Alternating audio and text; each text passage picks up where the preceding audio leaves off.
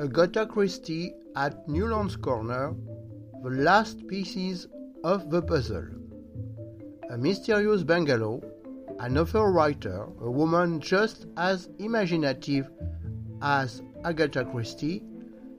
This is the last part of a series about the mysterious 11 days disappearance of the queen of crime fiction. The last pieces of the puzzle. The mysterious bungalow. According to Laura Thompson and Tina Jordan, on December 14, 1926, the New York Times reported that police found important clues in a bungalow near Newlands Corner.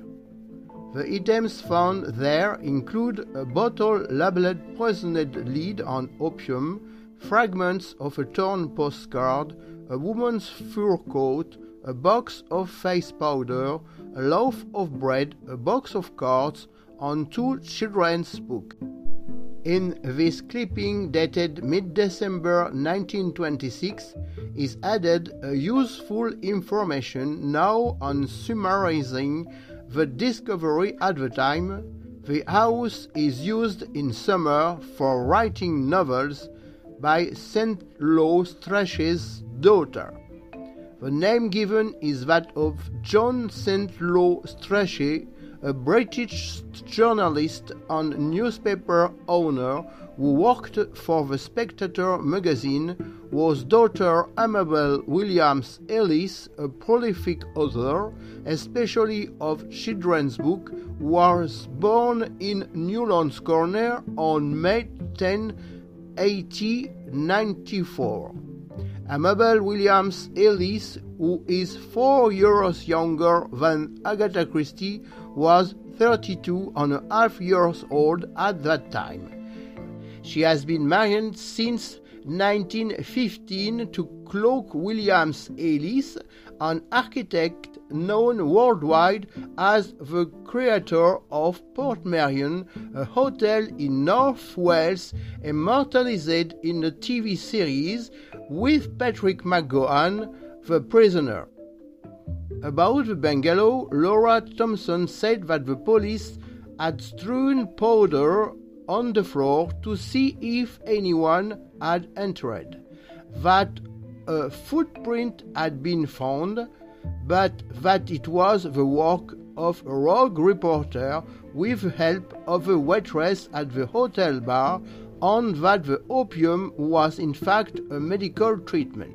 For Laura Thompson, the few belongings that had been left in the isolated house were the possessions of its owner. John St. Lo Strachey built a property in 1892 at Newlands Corner, a Victorian country house. His last child was born there in 1901. In this house had become the Newlands Corner Hotel in 1926, now called the Manor House Hotel. It is possible that the family may have kept an outbuilding, or more likely that this bungalow at Newlands Corner had been abandoned for some time. If the pseudo-crime scene has been polluted, it is still possible to question, and without prejudging whether or not Agatha Christie could have taken shelter there during the night of December 3 to 4, one can consider this alternative to staying in the second car.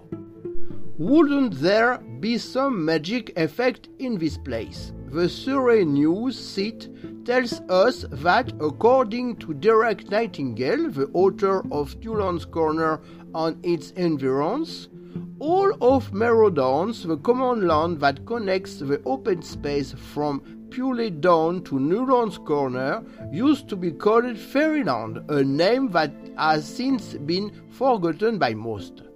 The place is located a little further on the southwestern slope of the famous hill area, Fairyland.